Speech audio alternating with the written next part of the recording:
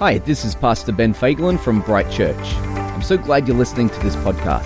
I hope this message inspires you, deepens your relationship with God, and that you're encouraged in your faith.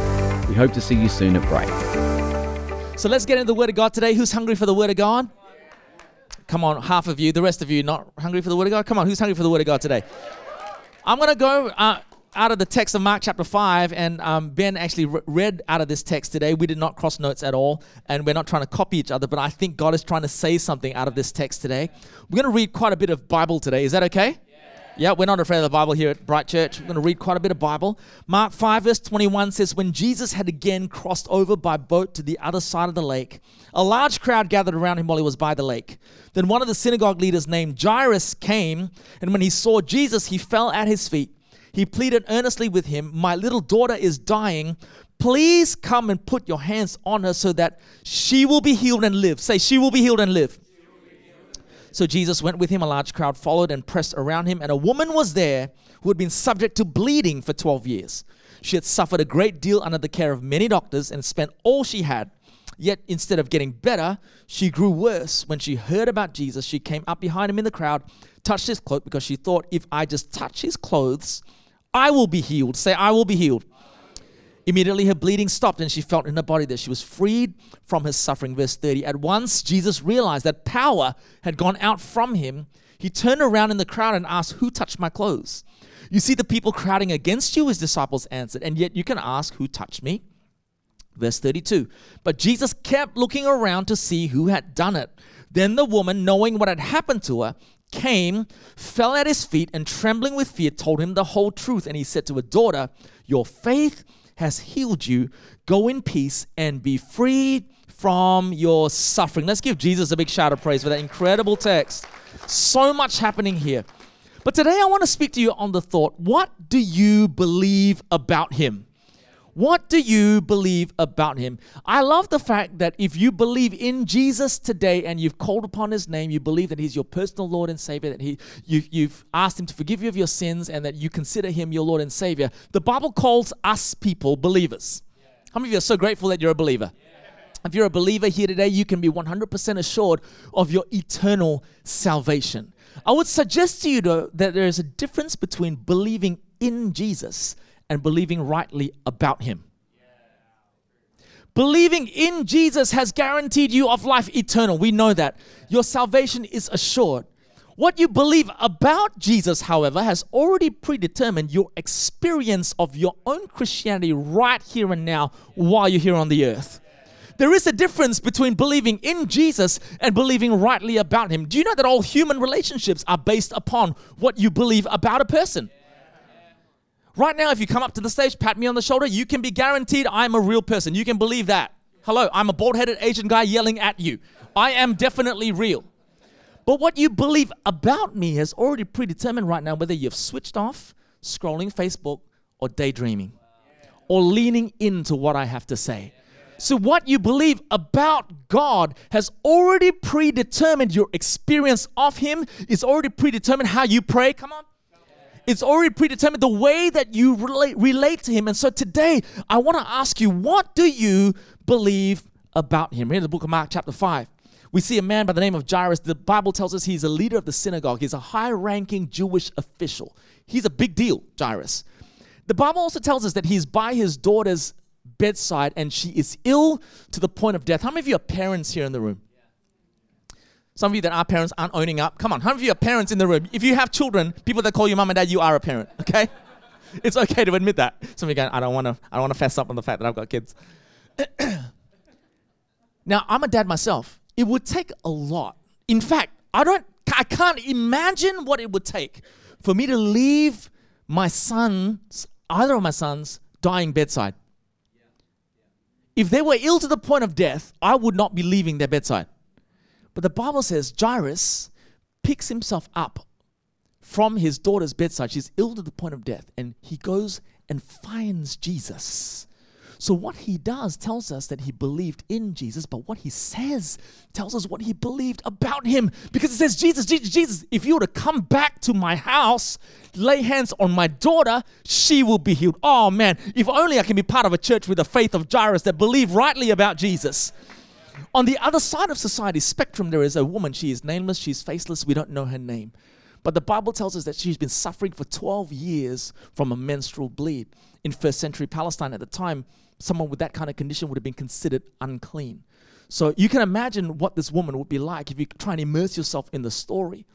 If she'd been considered unclean, she would have been unable to find work. The Bible tells us that she spent all her money on doctors that would have prescribed all kinds of weird and wonderful primitive potions and ointments that did not work. And in fact, she grew even more demoralized. She was not healed. The Bible tells us because of her condition, contextually, you can assume that she'd not left her house for 12 years. Now, I know y'all in Victoria were locked down for 3 years and complain about it, but this was like a self-isolation for 12 years. Her skin wouldn't have seen the light of day for over a decade. Until this one day when she hears coming down the street, Yeshua, Yeshua, Yeshua, the crowd is thronging Jesus. The Jewish woman on the inside of her would have wanted or asked the question, could this be the Messiah that could finally come and save me, bring me healing and liberate me from this condition, from the problem of my human condition? And yet, the self-conscious, unclean woman on the inside of her would have grappled with all of that. She would have asked questions like, I want to go out and meet Jesus, but it's been 12 years. I don't even know what to wear to manage the bleed. I haven't been out of the house. It would have been over a decade where she's even known how to put on a bit of makeup and brush her hair to go out in public. For me, it's been about 18 years, but that's a different story altogether. But she fought against her own self-consciousness and came out of the house after 12 years to go find Jesus. So what she does tells us that she believed in Jesus, but what she says next told us what she believed about him, because she said, if only I could just reach under the hem of his garment, on the edge of his cloak, I will be healed. I'm wondering today in Bright Church whether there's some people that are willing to believe rightly about Jesus again. Come on, somebody. The world doesn't need more churches that believe in Jesus but believe wrongly about him. The world needs more churches that don't just believe in Jesus but believe that the Jesus in the Bible is still real and living on the inside of us today.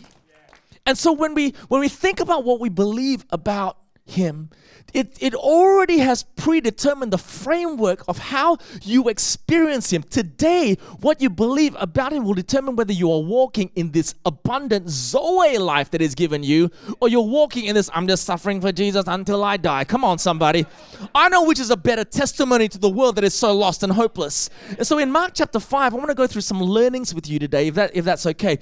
And the first learning out of Mark chapter 5 is simply this, that what you believe about him will determine the conclusions you jump to, especially when you're in a crisis.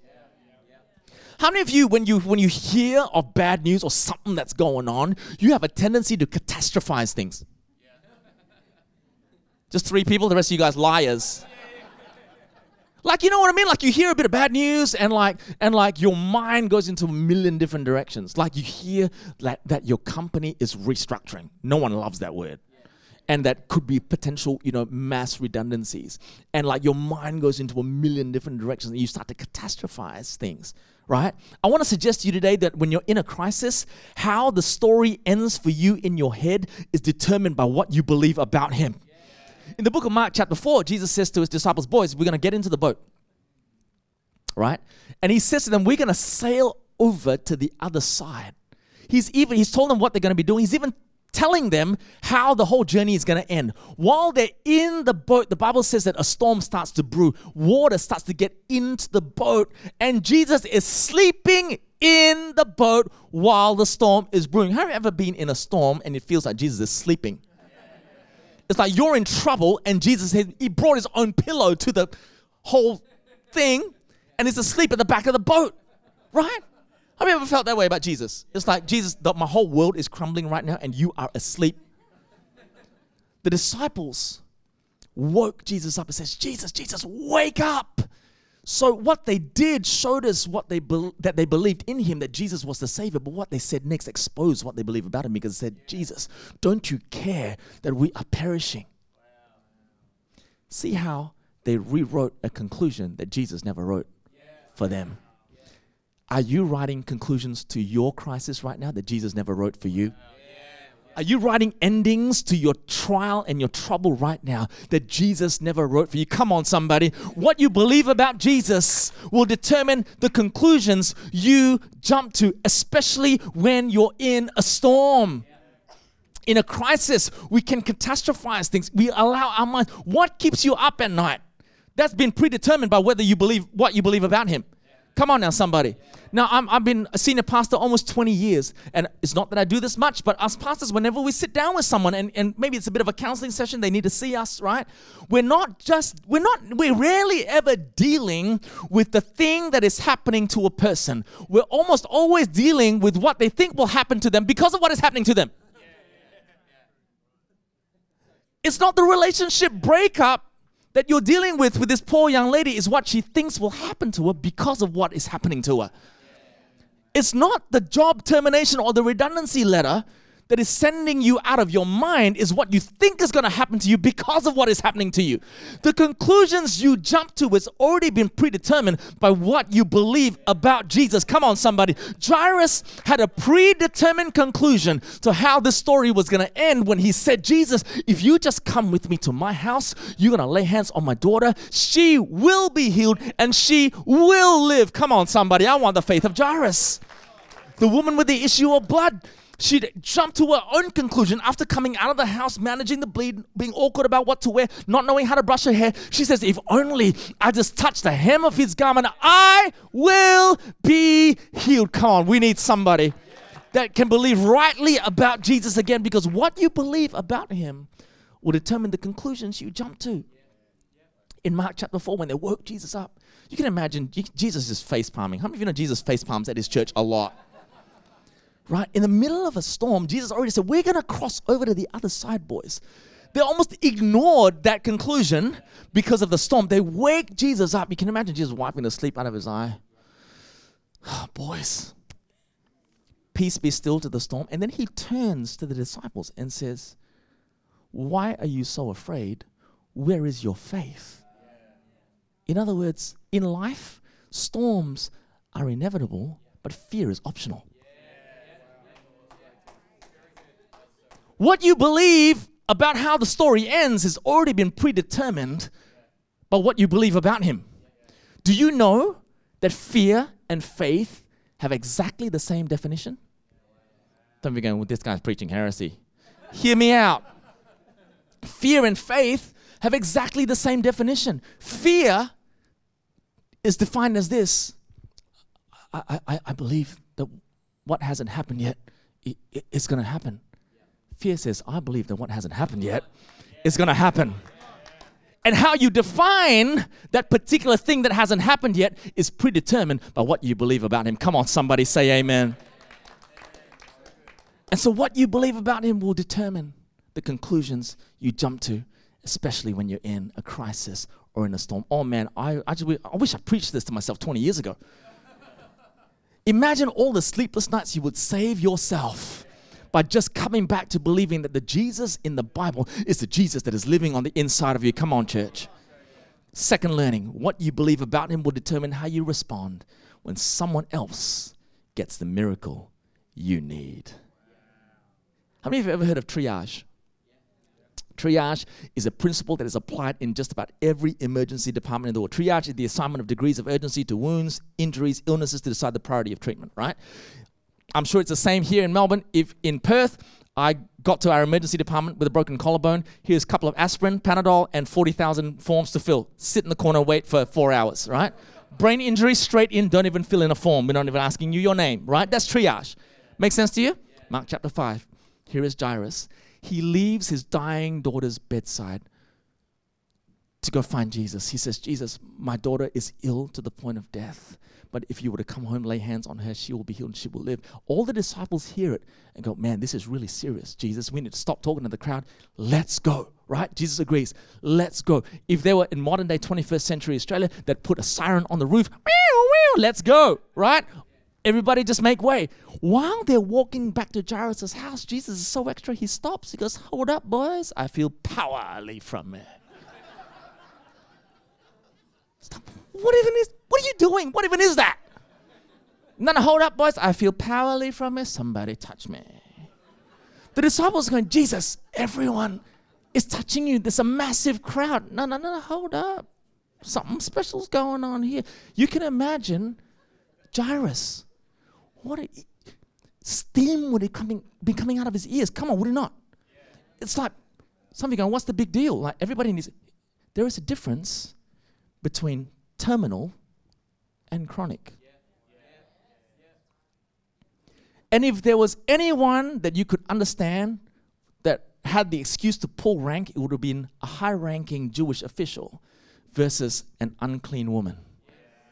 And yet the Bible does not record Jairus saying a single thing. He stands there quietly and just waits. Why? Because I believe that the same belief that Jairus had about Jesus when he left his daughter's bedside to go say, Jesus, come back to my house, lay hands on my daughter, she will be healed and she will live. It's the same belief he still held on to in the delay. Come on, somebody. When somebody else seems to be getting the miracle that he needs, if you're here today and it feels like God has more time, more miracle, more breakthrough, more answered prayer for everybody else but you, while you're waiting for your own breakthrough, I want to suggest to you today, Jesus is still on the throne. He's still on your case. Come on, somebody. You need not be insecure because Jesus knows what he's doing. But what you believe about Jesus will predetermine how you respond when it feels like everybody else is getting the breakthrough that you need. Come on.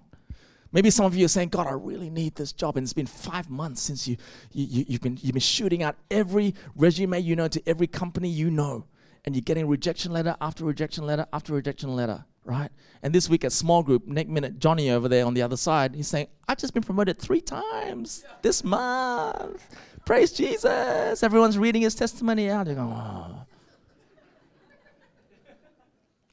Maybe you're here and you really believe in God for a life partner. You feel ready to take that next step. You feel ready to find love, start a family, and you feel like time you feel ready. You know, time's gone on, and you're saying you really believe in God. I'm really believing for a breakthrough this year. Maybe I'll meet someone. I'll find love.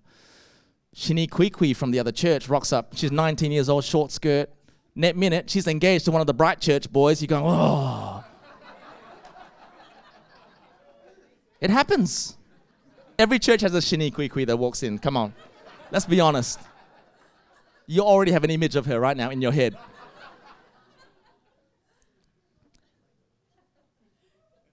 But what you believe about him will determine how you respond. When someone else gets the blessing that you need, gets the miracle that you need, gets the breakthrough that you need. You know, Jairus stayed silent through that whole time because he had a genuine belief that did not change or waver in the delay. My youngest boy is now 17 years old. And like I said before, he's grown up with disabilities. And I remember when we first dedicated Isaiah to the Lord, and he was maybe 6 months old, and we were none the wiser at the time what was wrong with him per se. And I remember when you dedicate, I don't know if you have baby dedications here at church. You know, as a parent, when you dedicate babies, I had my spiritual father come and he dedicated him. And I remember standing there with Isaiah in my arms, and Chrissy and I, we had dreams for Isaiah. I had pictured, imagined, fantasized, aspired that one day I might see Isaiah have his first speech at a school assembly. I might see Isaiah come home with a ribbon because he's been champion boy of his year. Maybe I see Isaiah, take up judo or karate or whatever. He'd play footy, and maybe one day he'd be in a nativity scene at church, and maybe one day he'd ducks the school in this particular subject. One day he'd top the class in this. Do that. It's been 17 years and Isaiah hasn't met a single one of those milestones or aspirations. And there have been seasons where I've actually despised the fact that I've had to celebrate other kids. I've been a pastor for almost 20 years, and I've seen other kids. I've commented on Facebook, oh, well done, Connor, on getting the blue ribbon for that champion thing and the thing that you did, and fantastic, Riley, oh, well done, Jackson, and celebrated other people's sons. And I'm saying, God, what about my own boy? And there have been seasons where the enemy has tempted me to believe or change my belief about Jesus, but I refuse. And I'm wondering today whether I've got a church community today that is willing to believe rightly about Jesus with me. I have never had a conversation with my son, but I tell you what, I believe that I will talk to my boy. If not in this life, it'll be in the next. Because I've got a Savior that says all things work together for good for those who love Him and are called according to His purpose. Come on, somebody. So if you're here today and maybe you feel like the season in your life as you look at everybody else and they seem to be getting the breakthrough that you need. And trust me, nothing tests what we believe about Him like the fire of comparison. When you look at your life, go, I should be like that. I should be more further ahead. I should be getting more breakthrough right now. I should be over this right now compared to that person. I want to suggest to you today that Jesus has the final say. Even though it feels like it's tarrying, and Jairus would have stood there going, hurry up, Jesus. He said nothing because he knows that Jesus has the final say. Come on, somebody. In 1 Samuel chapter 1, there's an account of a lady by the name of Hannah. I don't know if you know a lady by the name of Hannah. I love the story of Hannah because Hannah in the Bible tells us of a woman who had been believing for a very long time to conceive a child. She really believed that God had called her to conceive of destiny, and she knew that the baby that she would conceive of one day would become someone significant. And yet, month after month, you can imagine her coming out of the bathroom and saying to her husband, Elkanah, I'm sorry, honey, we're not pregnant again. And next month, I'm sorry, we're not pregnant again. And month after month, year after year, she would go up to the temple, she'd cry out to the Lord, she'd be on her knees saying, God, is this the year? Could this be the year that we would finally conceive a child? To make matters worse, Elkanah, Hannah's husband, marries a second wife called Peninnah, and she was a piece of work. Unlike Hannah, she was pumping out babies like a rabbit. Like every year, oh my gosh, here's Peninnah's child again. I reckon Peninnah's own pastor was sick of dedicating her babies. Like, oh my gosh, another baby from Peninnah. And to make matters worse, Peninnah would mock Hannah for her infertility every year, and she would still cry out to God. It was in that season. Peninnah was getting the very miracle that she wanted and needed. But I tell you what, even in the waiting, we need to remember that we are looking for instant, but God is looking for persistent. And she persistently goes back to God, doesn't waver in her belief about Him until finally the day comes when she conceives and she bears on the earth a baby by the name of Samuel, who would become one of the Old Testament great prophets, who would anoint Israel's greatest king. Come on, somebody. If you're here today, you need to understand that Jesus has the final say.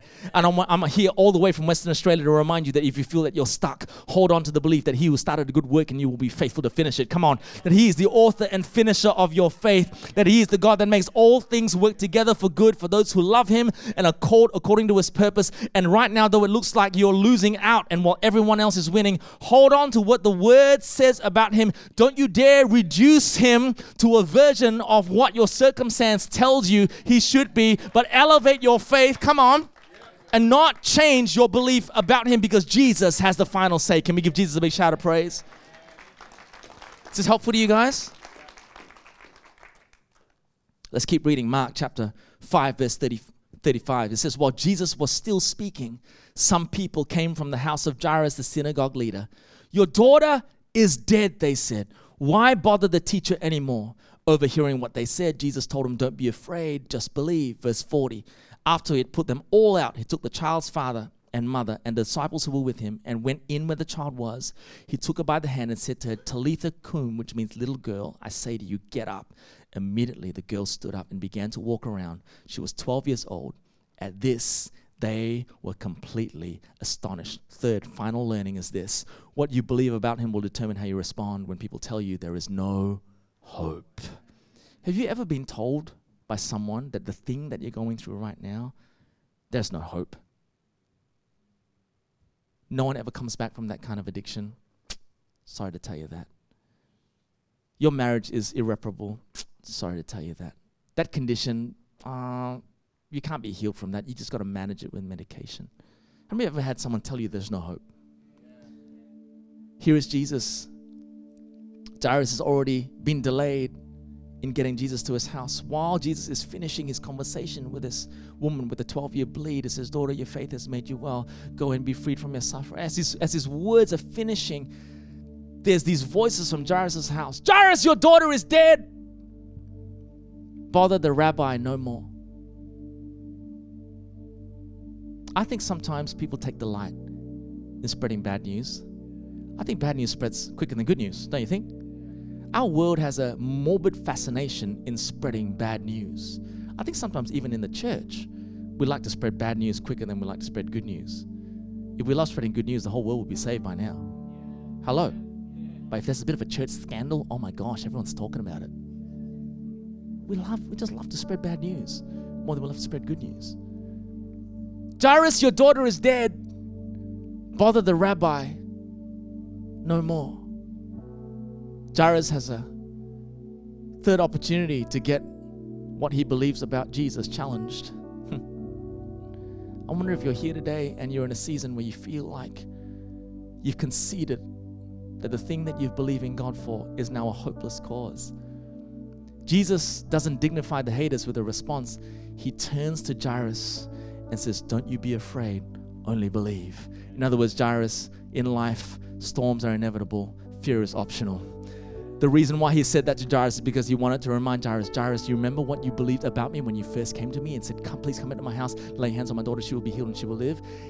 And the same belief you held when I got interrupted by the woman with the 12-year bleed, now as people are yelling, Jairus, your daughter is dead, hold on to the same belief about me, because I have the final say. And I want to suggest to you today, if everybody says that your situation is dead, they don't have the final say. Whatever the world says is dead, Jesus calls sleeping. Come on, somebody. Jesus gets to the house. He gets all the haters out, all the wailers, get out. He calls Peter, James, and John and the mother and father and Jairus. And he says to this girl that was apparently dead, reported dead, says, Talitha cum, daughter, stand to your feet. Come on, somebody. I want to suggest this to you today. If you're not dead, God's not done. And even if you think you're dead, God has the final say. Come on.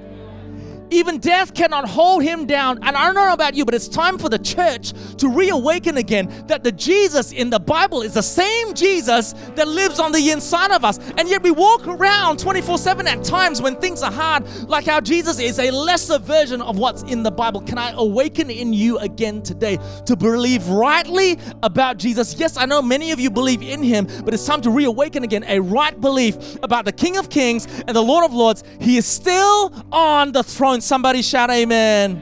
Come on, why don't you stand to your feet right across this room? If that helped you today, come on, you just begin to say, thank you, Jesus. Thank you, Jesus. Hey, thanks for listening to the Bright Weekly podcast. We hope you were encouraged today, and we'd love to see you at one of our services. So to connect further with us, head over to brightchurch.com.